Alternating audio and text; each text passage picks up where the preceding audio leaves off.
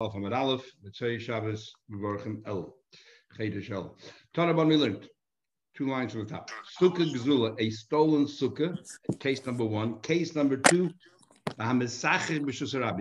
You made a sukkah in middle of a Rishus Harabim, a public space. Rabbi Eliezer Peiser, Rabbi Eliezer says it's disqualified. The Chachamim Machshin, the Chachamim say that it's kosher. The Chachamim say it's kosher. And Amar Rab Nachman, most poskim hold when Chachamim say it's Machshin, it means b'di'evet, not lechatchila. Amar Rab Nachman said, and we'll come back to that in a minute. Rab Nachman said, Machlekes, what's the Machlekes? B'shetoikev es chaveirei, you picked up your friend, v'hoitziyei mesukasei. Talking about a case where Reuven owns a sukkah, has a sukkah in the back of his house. Shimon comes along and throws Reuven and his family out, and he moves in with his own family. So Rabbi Eliezer l'tamei. Rabbi Eliezer is consistent with his view. We have a choice whether we learn, as Gemara will explain, whether we learn that there's a machlekes the Gemara Baba Kama if karka can be stolen or not. So whether we learn karka could be stolen, whether we can't, Rabbi Eliezer holds you're not yaitze. Why not? Rabbi Eliezer says if you can, as we learn inside, if the karka can be stolen, then you're a ganef. And everyone agrees you cannot use stolen karka. And even though the guy was meyayish, yish doesn't work. Yish einu kaya, unless you have something else with it. But if karka cannot be stolen, then it's borrowed. And if it's borrowed, again, you cannot be yaitze. So let's say, you're not yaitze with the sukkah of your friend. So eat karka and exelis. If karka can be stolen, sukkah zuli, it's stolen. Vinami karka ain't exelis. If property cannot be stolen, then sukkah shuli. Then what is it? It's borrowed. But Rabban, however, say they hold Adam Yaitse, they hold that karka cannot be stolen, so all it is borrowed. And the Rabban say Adam Yaitse de Chavasa B'Sakasha Chaveri Yaitse, the sukkah of your friend, and the karka ain't exiled, property cannot be stolen. The sukkah shul is a borrowed sukkah. Avalbat, we all agree. Gozal Eitzim V'Sich, when you stole wood and you turn it into schach divrei hakol. Everyone agrees that you yaitse. Now, why you yaitse? You stole it, and everyone agrees that wood can be stolen. Because there's a special takana that Chachamim made to encourage people to do tshuva, and so if they put effort into it, they're not going to do tshuva. So we say, you know what, you can keep it, but you owe the money. Ein loy elad mei eitzim, you owe the money. So everyone agrees. Now there's a big machlekes rishonim. So first of all, what exactly is example of a stolen sukkah? What would be in a stolen sukkah? We just said property cannot be stolen. So how can a sukkah ever be stolen? So Rashi tells us the only case, it cannot be talking about if I go into your house and I throw you out, because property cannot be stolen. It cannot be talking about if I stole the wood and built my own sukkah, because there's a special takonos called takonos hashavim. In order to encourage people to do tshuva, it was called takonos hamorish, takonos the beam. So when can you ever steal a sukkah that we looked at test that is disqualified? So Rashi says if the sukkah is built on top of a wagon or on a ship and you steal the entire structure. Tosha says an interesting case, which then the Achronim make a big machlekes out of Rashi and Tosha, but we won't go into that. Tosha says, what happens if Shimon walks into Reuven's property without any permission, and Shimon builds a sukkah in Reuven's backyard? And then Reuven comes along and chases Shimon out of the sukkah, which is in Reuven's backyard. And Reuven moves into Shimon's sukkah, which is in his backyard. Then Reuven is a ganef, because he stole the building itself, the sukkah itself. And therefore, Reuven is not yaitze. That's the example. Rashi doesn't include that. Another possibility of stolen is, which is a big machlekes is showing. What happens? The guy says, I'm not interested in doing tshuva. He stole wood. He stole the wood. He built himself a sukkah, but he says, I am not interested in paying you the money. Does he become a ganef then? The fact that Rashi doesn't use that as one of his examples means that Rashi holds he's still not a ganef. I owe you a debt, I'm not paying you, but I'm not a ganef. Others disagree and say that you are a ganef. A big problem with this Gemara Rabbi Eliezer is in Tanakh. Rabbi Eliezer says you cannot make a sukkah in a public space. In Tanakh, fascinating Perik Nehemiah, Ches and Tes, when they came and they made the first time, when they went to Israel and they started setting up again, building the second Beis HaMikdash, and they had then a Shoshana, Yom Kippur, Sukkot, and there's very interesting. The people had no idea what it is, and Ezra and Nehemiah are explaining to them what it is. And when it came to Sukkot, the pasuk says they made Sukkot then that they never made since Moshe Rabbeinu's times, which we had already in Gemara Erechim. We'll have asking what does that mean. But apart from that, it says over there that they built Sukkot on their roofs in their yards B'rchayv ha'ir, on the streets. It says clearly they built it on the streets. How can Rabbi Eliezer say you're not kosher? And what's pshat? Big problem. Everyone asks the question. One of the answers is that they, if you hold that the kedusha, that when they originally went to Yisrael, did not last, kedusha d'shayna kitcha v'lakitcha l'salava, that you had to do a second time. When Ezra and Nehemiah they went a second time, made Yisrael holy. So because they did it on the largesse of Kodesh, then Kodesh really owned Eretz Yisrael, and if Kodesh gave them permission to build it in the streets, which he did, and Nehemiah was a representative, because he gave them permission, it's as if, just like by an Erev, we'd make an Erev in a city, we have permission from the councils. So therefore, in that case, they were permitted to use the streets. So in other words, as the Prima Garden rules, if you get permission, you're allowed to make sukkah in the street if you get permission from the local council or from the government that you can do it. Why taka they're arguing about a sukkah in the Rishus Harabim? The Rabbanan say you're allowed to, and the Rabbanan says you're not allowed to.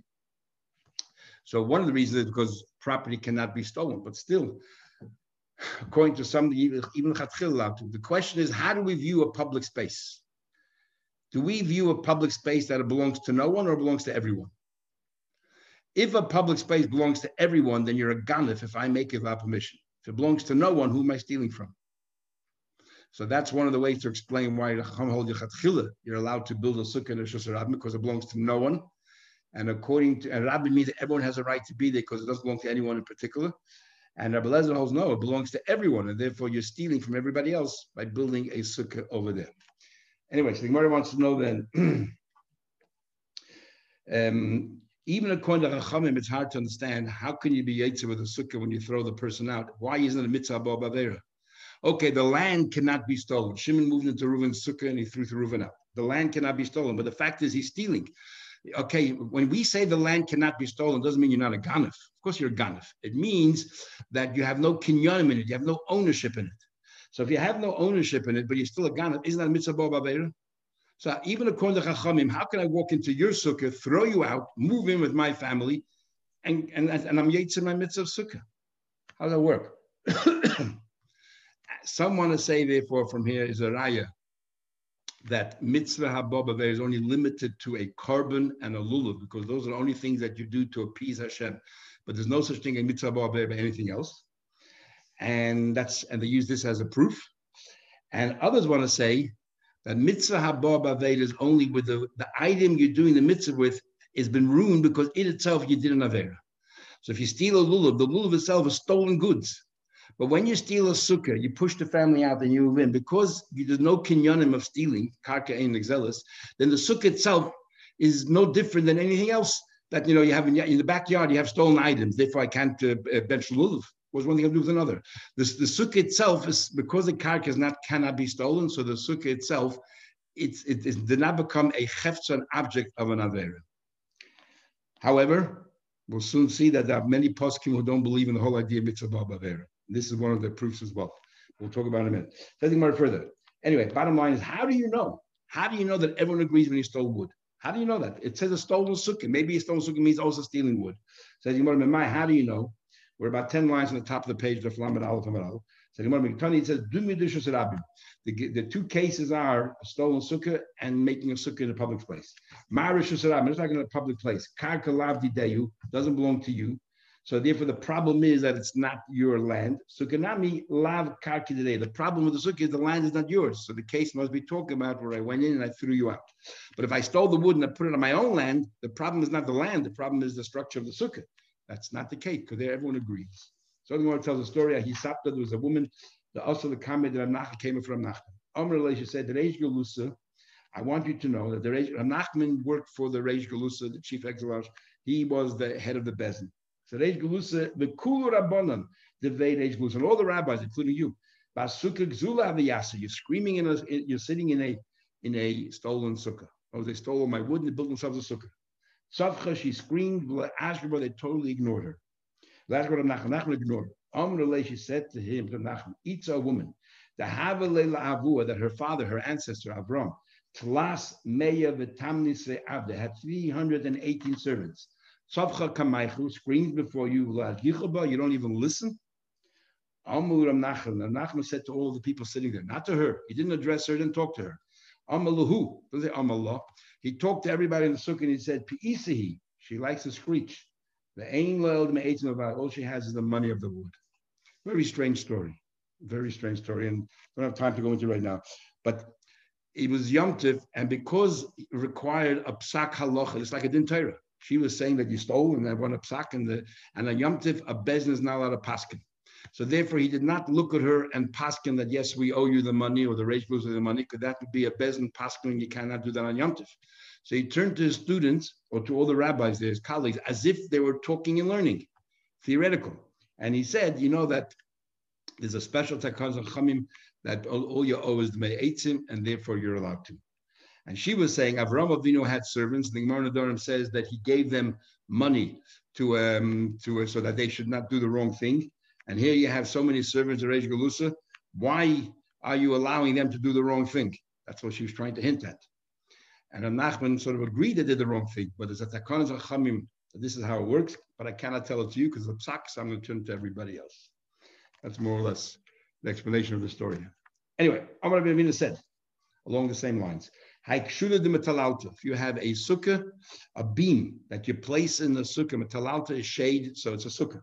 The gzula, if the beam was stolen, so l'chayda, you're sitting in a stolen sukkah.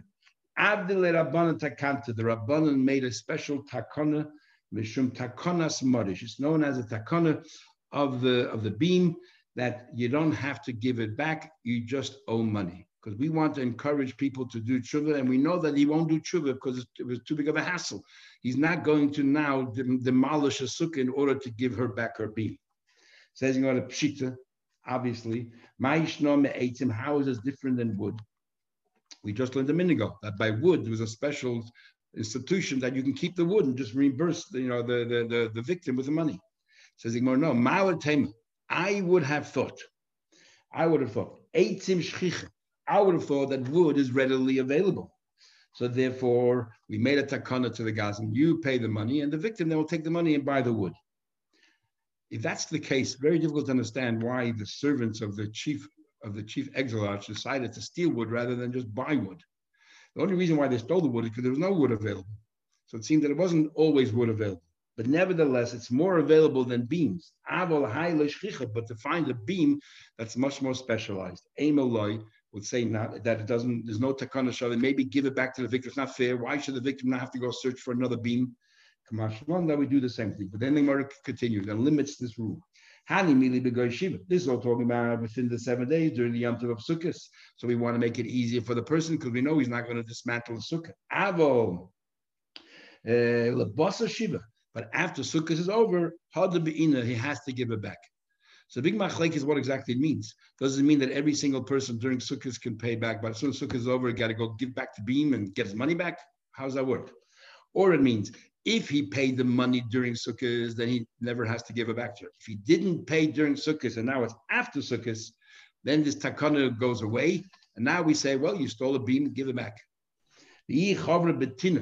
But if he put cement in this, which means he showed that he plans to leave it there permanently, then I feel shiva. Then even after the shiva, he gives them money. Tony, we learned in one place. We learned. Sorry, that means gives the money plus a fifth, wouldn't it? No. This is gzela. You don't pay double. If you're a ganif, you pay double. But if you're a gazlan, you only pay the keren, the principal, nothing more. Fifth is by truma and by things from hegdish. Those kind of things, special. Right. Okay. Thank you. If you did it discreetly, then you pay double. I'll give you a way how to remember the difference between gneva and gzelo. Because gzelo is a gimel, and gneva is also got a gimel, but the gneva's got a nun, which means nister, that you did it hiding. Secret. And gzelo is you did it openly. Mm-hmm. So the Baal Amor asks, but isn't the fact is, okay, so the Chachamim made a takana that you only pay back money. But still, the Torah says you stole. So it's a mitzvah haba b'avera. How are you yaitze? Forget about the fact that if it's yours and not yours. That's the whole discussion. So we say it's considered yours. But it came through an avera of stealing. Says the Balamor, Mekan from here is a proof that the halacha is there's no such thing as a mitzvah haba b'avera. The halacha is like Shmuel that we learned yesterday. Shmuel says that there's no mitzvah haba b'avera at all. Not like Tesis learns that by mitzvah rabbanan mitzvah haba b'avera. the Rambam, according to the Maggid Mishnah, paskins the same way. There's no such thing as mitzvah ba'avera. It's the Ramban, answers that over here, because the Aveda was over previously, when the Chum stepped in and said you can keep the wood. So basically said there's no longer an Aveda anymore, it's yours. You just happen to have a debt. So therefore it's not considered a mitzvah haba b'avera. The mitzvah didn't come. Okay, let's continue. Thank you. Let's think about it further. Tanya, we learned Yavesh Pasul. If you have a dry lulav, it is Pasul. But Rabbi Yehuda Machshe, we learned in the Mishnah that something dry lulav hayavesh v'hagazol is Pasul because it's lacking in hodor, it's lacking in beauty. Says Rabbi Yehuda says, but a dry lulav is kosher. What's going on here? Now remember, it's lacking in hodor. The Torah says hodor by an eser, pre-8 hodor. Does not say it by a lulav and everything else. But Navas, we equate lulav and hadas narava to esrik. It's called a hekish. They're all written in the same pasuk, so we compare one to another. They all have to be beautiful. Rabbi Yehuda doesn't equate it. Rabbi Yehuda holds that only a lulav has to be, only a esrik has to be hadar, but not a lulav. Says the Gemara. Where are you learning now? Where's the position, please? Someone please tell him. 31A3 towards the end of the left column. 31A3, thank you. We're starting Amar Rava, says Rava. Machlekes, the argument is belulav by a lulav, the Rabbanan Sav, hold makshinan lulav esrik. We compare a lulav to an esrik. Ma esrik, just like esrik, boy hadar, it's a requirement. It has to be beautiful. Af lulav boy hadar, lulav also has to be beautiful. And Rabbi Yehuda holds lay makshinan lulav esrik. We don't compare a lulav to an esrik. And even though an esrik has to be beautiful, the way we're learning right now, but a lulav doesn't. Avo be'esrik, when it comes to esrik, divrei hako, everyone agrees that hadar be'inan. Everyone agrees with esrik, it has to be beautiful. Rashi says over here a very fundamental thing. He says we know that 13 different ways of learning the Torah. Says Rashi that when it comes to learning, apart from Kal v'Chomer, which is pure logic, everything else is Moshe Messinai. So because Rabbi Yehuda did not hear about this hekish, therefore Rabbi Yehuda didn't agree with this hekish, and the rabbis did hear it. Everyone asked on Rashi, but Tosfos asked. Tosfos himself argues and says, not true. A hekish is something that it's logical and we make our own conclusions. If it's written in the same pasuk, a number of cases, then probably they're all very similar. The only thing that we cannot come up on our own is a gzera shava. We say there's a superfluous word here, another word there, and we equate the two. They're far away from each other. They have not much of a relationship, and we make some kind of gzera shava. Otherwise, we couldn't learn from each other. Anyway, saying one further, so what are you telling me at the moment? That lulav does not require to be beautiful. Well, but lulav, but now we learned, we said we had before, he holds you have to bind the lulav with the harav and the hadas. Isn't it because of beauty? My time, the boy had need beauty. So how can you tell me Rabbi Yehuda says you don't need beauty? I said, well, no. Like we learned, Rabbi Yehuda said, I'll tell you the reason why he holds you have to bind. Nothing to do with hadar. Rabbi Yehuda holds you don't need hadar by lulav. But with a kapos tomorrow, he says that it says in the Torah kapos. He says kapos tomorrow. So he holds. Now, what does it mean when it says kapos? Kapos means that it can be tied together. Kofos. It's written kapas in singular, and we read as if it says kaf. It has to be tied. So you have to tie it up. So you have, one branch. It's a branch of a palm tree, but if it's loose, then you tie it together. Says the Gemara. Okay, so no, nothing to do with hadar. Rabbi Yehuda does not believe in hadar. Says the Gemara, hadar doesn't require hadar, but now we learned ain't oigdin a lulav ela b'minay. The only thing you could tie a lulav with is one of the 4 species, like take a part of the lulav off, which we do, and we bind the lulav with it. Divrei Rabbi Yehuda. My timer, why does he insist you should only use, let's say, one of the leaves of the lulav to make your knots and tie the lulav? Lav mishum, isn't it because the boy hadar, because it's a requirement that it should be beautiful, and it's only beautiful if it's similar? Says no. The Amar Rava says it doesn't have to be beautiful. Afilu b'siv, you can use parts of the palm tree, things that grow around the palm tree, which is not necessarily beautiful. I feel the ikra, the dikla. You can even use the bark of the tree, which is not one of the things that you have to use for the 4 species, and it's still good. So Elamai time, Rabbi Yehuda. So what is the logic of Rabbi Yehuda? Why does Rabbi Yehuda say that the only thing, if there's nothing to do with hadar, you tell me you can use the bark of a tree? What's so pretty about the bark of a tree? You can. So then, why does Rabbi Yehuda insist that the only material you can use to tie the lulav is something of its own? Hasam, because he holds lulav tzarich eged. He holds a mitzvah to tie it. And so what? If you bring a 5th species and you tie it, havele chamisha minin, it'll come out. You have now 5 species. Whatever you're using to tie the lulav is part of the mitzvah. Suddenly you have a 5th species. In other words, according to Chachamim, there's no mitzvah to tie. So if you're going to bind, and they just said it's a nice thing to bind, they don't care what you use for binding. Why is that? Because in order to be yaitze your mitzvah of the arba minim, they all have to grow kederech dilosan, the way they grow. Has to be upstanding. And because it's not kederech dilosan, because when you tie it, it's horizontal rather than vertical, then of course you're not yaitze. So it's not a problem. But because Rabbi Yehuda says that binding is a mitzvah in the Torah, then I don't care if it's horizontal or vertical, the Torah wants you to bind it, then that becomes part of the mitzvah. And if you have 5 species, it is a problem. Well, Michael, can we get back to the esrog? I don't know, why does the esrog have to be hadar? Isn't it enough if the 8 is hadar? That's what it says. No, it doesn't. 8 hadar. It doesn't say anything about the pre. It says pre-8 hadar. We're going to learn. Pre-8, the fruit of the tree. Yeah, how do we know what an S? Okay, I'm sorry, I'm not going to be learning through Daf Lamed Hey and Aleph. When you get to Daf Lamed Hey and Aleph, the Gemara will explain the 3 opinions there, what hadar means, and you will see. Okay, just a little patience. But what we're saying here is that, okay,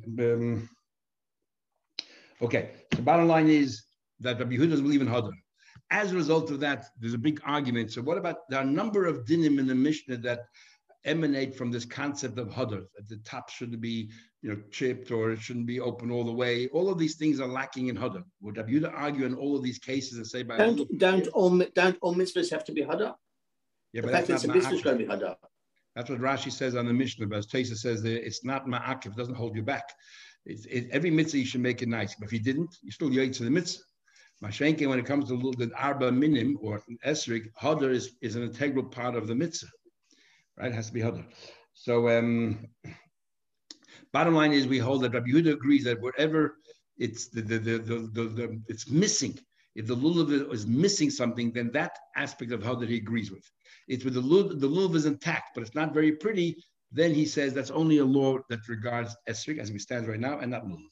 Says the Gemara. So what? Now we're going to ask the flip side. Okay, we'll grant you he doesn't believe in hadar when it comes to lulav, but you said, well, when it comes to esrig, the Torah says hadar. He believes in hadar. Is that really so? But Tanya, we learned albas minya shebelulav, the 4 species by lulav kashem she'ain poichsimen. Just like you're not allowed to diminish less than the number that you're supposed to. Kach ein moisifin alen. The law is that you have to have 1 esrig, 1 lulav, 2 aravas, and 3 hadassim. As we'll see in the Gemara later, anaf 8 avas, 3 words, we know 3, and aravas is plural, so we have, it says instead of plural, so we have 2. You're not allowed to reduce, nor should you increase. Loi motza esig. What about if you didn't find an esig? Lo yavi, do not bring in its place like padish, a quince, like a pomegranate, like davarach, or anything else. You're not allowed to eat any other substitutes. Kamushin, if it's dry, but not completely dry, just dry. Shading is kosher, but yevation, if it's completely dry, as Taisa says in the beginning of this parak, completely dry means you put your finger on it and it breaks apart, then psulin is possible. Rabbi Yehuda disagrees. He says af yevation. He holds that we're talking about even an esrog, totally dry. He's saying it's kosher. Rabbi Yehuda said, Maisa, there's a story, B'nei Kerachin, in the people of the villages, the large cities, because they didn't have any farms next to them, and therefore they didn't really have an abundance of lulavim and esregim. They would inherit to their grandchildren their leftover lulavim, and they would use them. They didn't have a choice, and they would use them. So he brings a raya from there. You can use a dry lulav and so on. Omru lahem b'sham raya. There's a proof. Ein shas hatchak raya. You cannot bring a proof from times which are very, when you in times, the straight times when you have no choice. So you can't bring a raya from there. That's what the rabbis told him. So what are we trying to prove from here? We learn, however, that Yehuda says, af yeveshin ksheidin. He says dry, totally dry, is kosher, even an esrig. So what are you telling me? Rabbi Yehuda concedes that an esrig has to be hadar. The argument is regarding the lulav and hadar harava. Clearly, he says that even dry. My lava esrig. He's referring to the esrig as well, because we're talking about the 4 species. No proof. Maybe esrig, Rabbi Yehuda agrees, has to be hadar. When he says dry, he's talking about the lulav. Now, very, very big machlekes here. It says here you shouldn't add, you shouldn't diminish from the 4 minim. Big machlekes are showing here exactly how it works. Opinion number 1 is that you cannot add or take off from any of the minim. Esrig, hadar, you can have more hadassim, you can have more others. Opinion number 2 is hadassim for sure you can add because it's beautiful. It adds to the noya of the mitzvah. But you cannot add or diminish from anything else. Opinion number 3 is the Rambam. He says that hadassim, you can add as many as you want, and the more you add, the nicer it is. But he says, b'di'evid, if you add it to the lulav, had 2 lulav, 2 esrogim, or you reduced, instead of having 2 aravas, you had only 1 or 3 hadassim, you had 2, it is also kosher. That's what the Rambam holds. Kosher? Yeah. Number 3 is, no, but this is on the Chatchila. The 4th opinion of Rishonim is that the arava and the hadas, you can add as many as you want. The Torah doesn't give you a number. So therefore, all we have is minimums, not maximums. So when it comes to single things, the Torah says 1. Pri-eitz hadar is 1. And that's how we know, we'll learn later, hey, you can't use peppercorns because you need to have more than 1. And when it comes to lulav as well, kapas, one of them is 1. But when it comes to avinochal, which is plural, and it comes to anaf eitz avos, again, plural, there's no maximum, there's only a minimum. And therefore, in both of them, you can add as much as you want. Shulchan Aruch includes Ramah that hadassim you can add, and the other ones we don't add or tamper with. So you'll see some people have a lot of hadassim, some people have, big numbers, 6, 12, 26, 63, all kinds of numbers in hadassim. But that's where it comes from right here in the Gemara. So let's go further. You said before, you don't diminish kachay ma'isif in the lane. You don't add pshit obvious. Why would you think you could? No, ma'atim. I would have thought. Hayil ba'amar Rabbi Yehuda said, lulav tzarich eged. Since Rabbi Yehuda said that lulav has to be tied, the ma'asim min charin. If you bring another species, and you leave it outside of your nut, I would have thought, well, it's not part of the mitzvah. And therefore,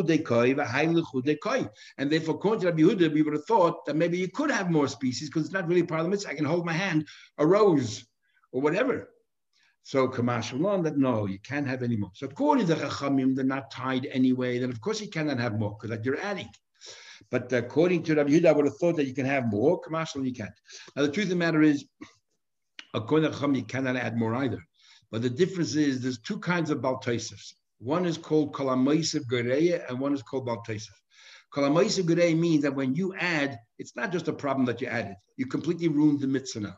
Not only do we say that you shouldn't have had the 5th item, but you weren't even yetzer lulav. That's called kalamoisiv gereya. And then you have another thing. Whatever you did, but what you added was another baltaisif. So according to Chachamim, definitely what you added is baltaisif. It doesn't take away from whatever you did. You did the mitzvah lulav, but the 5th species, you're over baltaisif. According to Rabbi Yehuda, if you have a 5th species and you use that to tie, then that becomes kol ha'ma'isiv gereya. You wouldn't yaitz at all. But if you had outside of your nut, we would have thought it's not a problem at all. Kamashalon, you're still over baltaisif. You didn't disqualify the mitzvah you did, but you still committed a sin of baltaisif. How do we know which cases either would apply? The two. Well, you said the 2 ways of looking at it: baltaisif or kol ha'ma'isiv gereya. No, is by learning the Gemara. It's here, Sanhedrin, and all the places where it talks about it. Otherwise, if you have time, look at this Taisus right here in the top right-hand corner. He explains some of the differences of when you say kol ha'ma'isiv gereya. In fact, it's a famous question. Everybody asks, how can we first of all blow shofar? The Torah says blow 3 sounds, and we blow 100 or 130. So the first part of it is because we're not sure, as we're learning about Rosh Hashanah, we're not sure what the sounds should sound like. So therefore, what we do, the 30 sounds, 3 became 30. Fine. But we do it twice, right? We do it 3 times. We do it by between after Torah. We do it by those who do by silent Shemoneh, those who do loud Shemoneh, both. How do we do that? That's extra. That's Bal Tosef. So some say if you ever do a Bal Tosef is only if you add to a mitzvah. But if you repeat the mitzvah twice, that's not Bal Tosef. For example, a kohen who goes from one shul to the next and does birchas kohenim is not violating Bal Tosef, because he's repeating the same mitzvah twice. But if he adds another bracha, in fact, there's a famous controversy when the kohenim come off and everybody says kohen, whether a kohen is allowed to say back to you Baruchim Tihu, because is that Bal Tosef? He just added another bracha to birchas kohenim. Many poskim hold you're not allowed to. In fact, you should say Chazaka Baruch. You should say whatever you should say, thank you or whatever, but not say Baruchim Tihu, not give another bracha. And so, in fact, Chazaka Baruch also might be a little problem. So, if you're adding more brachas to what you have to do, that's Bal Tosef. If you're repeating a mitzvah, that is not Bal Tosef at all. But in tefillin, for example, if you add within the tefillin another parsha, then that's Kol HaMosim Gereya. If every doing a mitzvah and within that mitzvah itself you're adding something, that's Kol HaMosim Gereya. Basically, you ruined whatever you. It's not like, okay, you wore tefillin, but you had an extra parsha, so you're about Tosef. You just ruined the whole thing. Adding tzitzis, is that about Tosef? Adding more strings, the same thing. Yes, that's about Tosef. Amamah, we learned. Loy motza esig. If you didn't find an esig, loyavi, don't bring leidim and a pomegranate for lepodish. Tosef brings a raya, by the way, that if you don't have an esrig and you use an old esig, so you shouldn't forget what it's all about, you actually even make a bracha.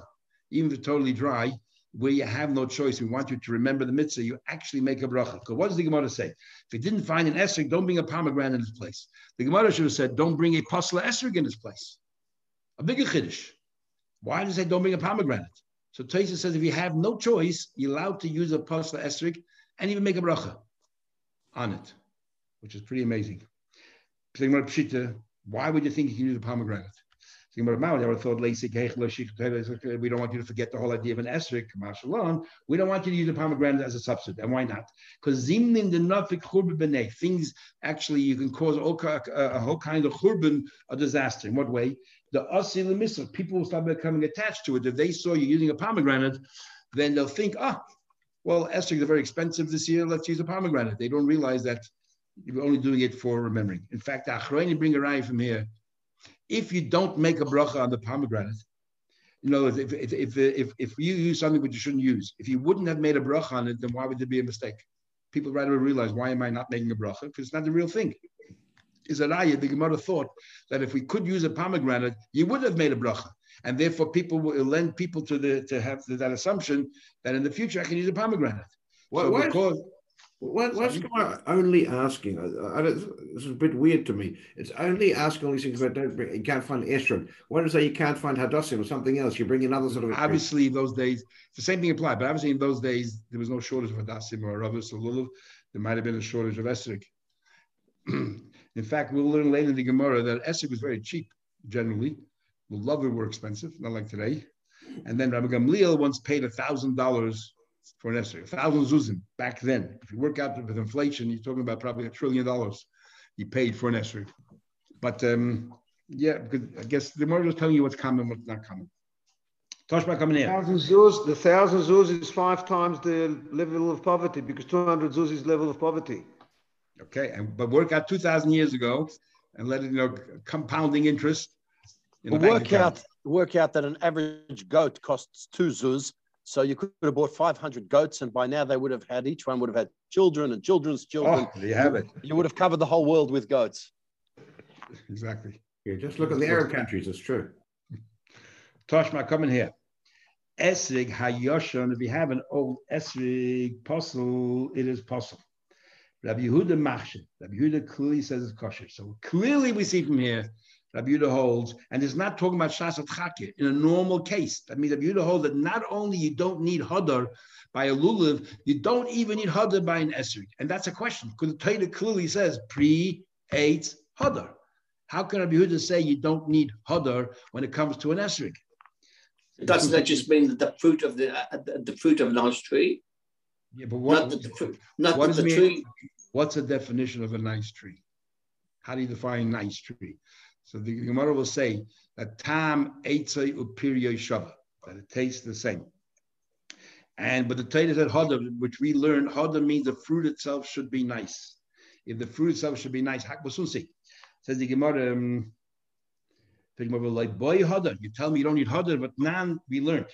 Hayoroike karsi. If you have an essay that is yoroike karsi, karsi is leek, so yorok means green. Fascinating taste is a hayoroike karsi. He says that the word yorok, he brings different Gemaras. Sometimes we say yorok to mean green, like grass. Sometimes he says yorok means yellow.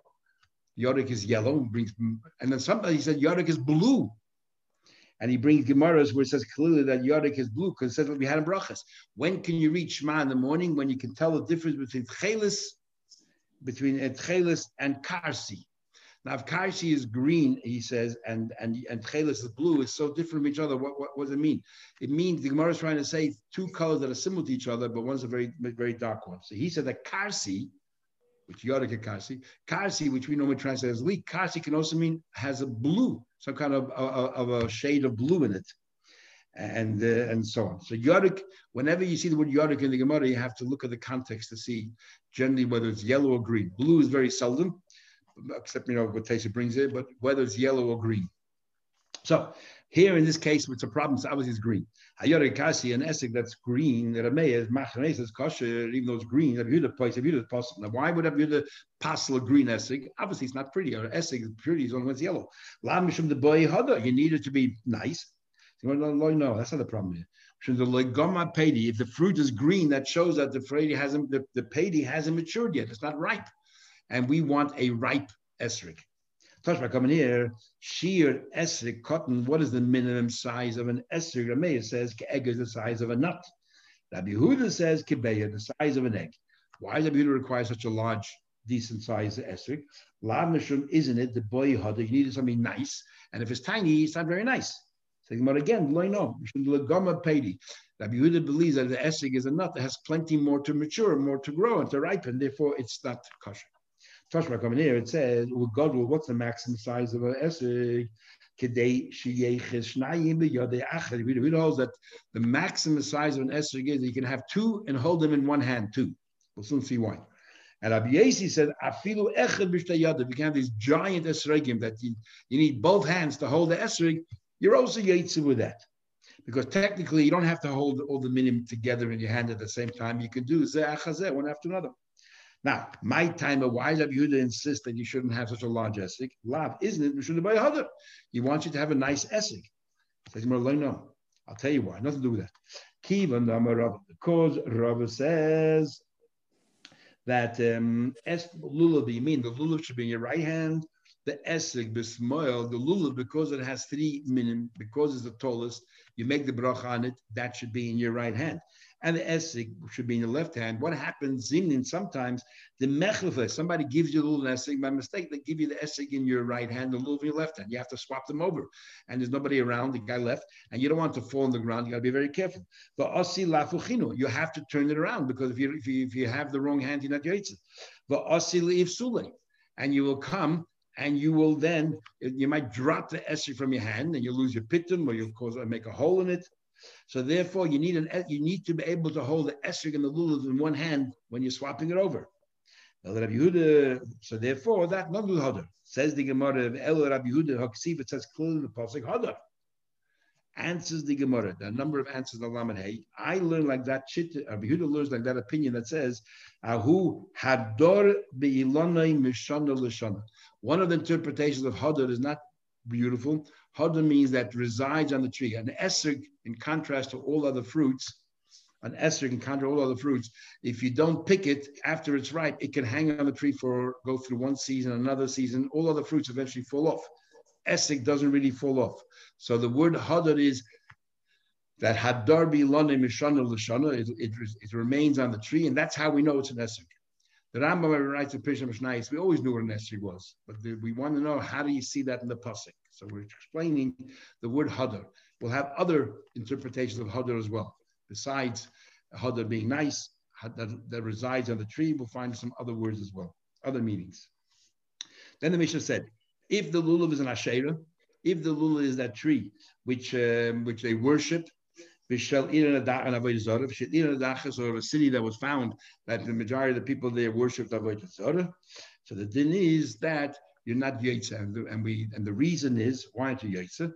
The reason why you're not Yotze is because, as Gemara will say, because since the law is you have to burn it and destroy it, and therefore it's inevitable that it's going to be destroyed, so as if it's lacking in its share. We need a share for every single one of the 4 species, and this is lacking because you're going to burn it. It's ketuse mechte shiura. It's already missing its share. Why don't we say it's a mitzvah haba b'avera? And that's why you cannot do the lulav avodah zarah. So Teish already explains, because the Aveda is not the cause of your mitzvah. Had it not been worshipped, you still could have had your lulav or esrog from that tree.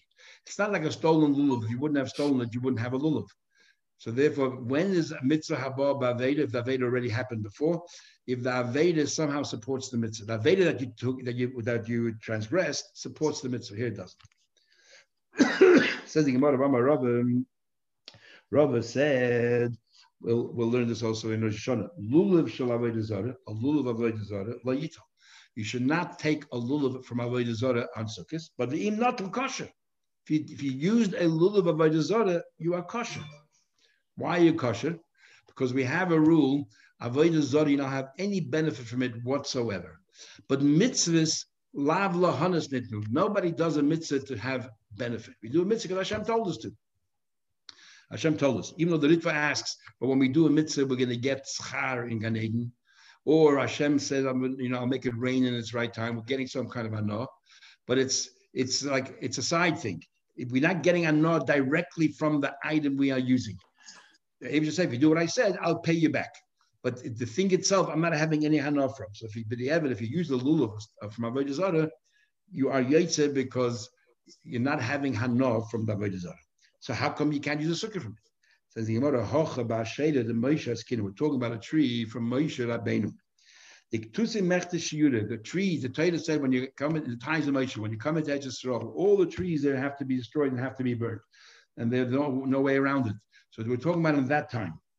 And they can not make we're comparing to the dachas, which all of it has to burn. Shema minah. So the same thing over here. What about if it's a tree of avodah zarah, not from the times of Moshe Rabbeinu, but a tree that was worshipped for avodah zarah? Can you use it or not?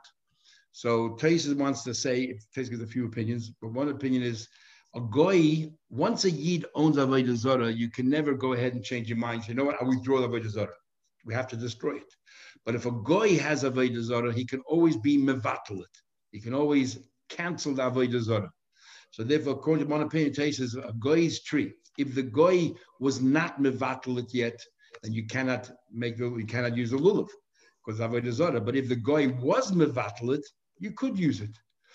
Or, and that's what he says. The moment the yid picks up the lulav, he was already kaina. It's his.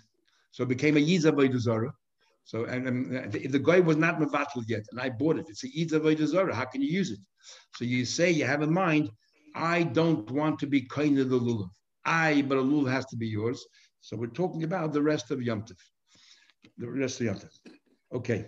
Let's go 2 more lines. What it says. It says here, if the top was chopped off of the lulav, it's a problem. It says the Gemara, only if it was chopped off. All it is a crack. Then kosher, it is kosher. If the tip of the leaves were cracked off, you lost the tips, it is still kosher.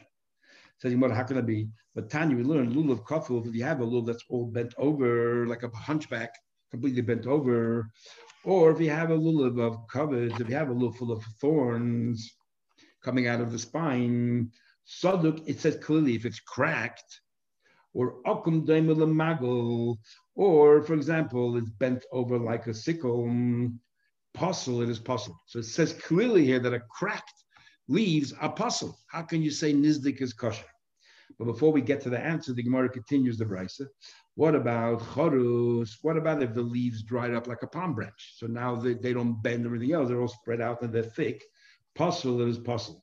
But if doimel chorus, it's just starting to form like a palm branch, but yet it's still a bit soft and moist, and you could tie them together, then kosher is kosher. So the question is, how can it be? How can you say nizdik is kosher when it's clearly a cracked puzzle? Amar Rav Papa said, you know when it's possible? The ovid, if it was made kehimnik. Himnik is, like the Rei Rashi explains it, is a tool that they used to use that was like I don't know, it was a one handle and then it broke into two parts, like a letter. I don't know, it broke into two parts, and two parts sticking out, and therefore the lulav suddenly you have one part of the lulav, the spine, and then it breaks up into two parts, the lulav. Then it is possible. That's not what we were talking about before. That some of the leaves just cracked open in the middle. Okay, I guess we'll stop here and we'll continue with some.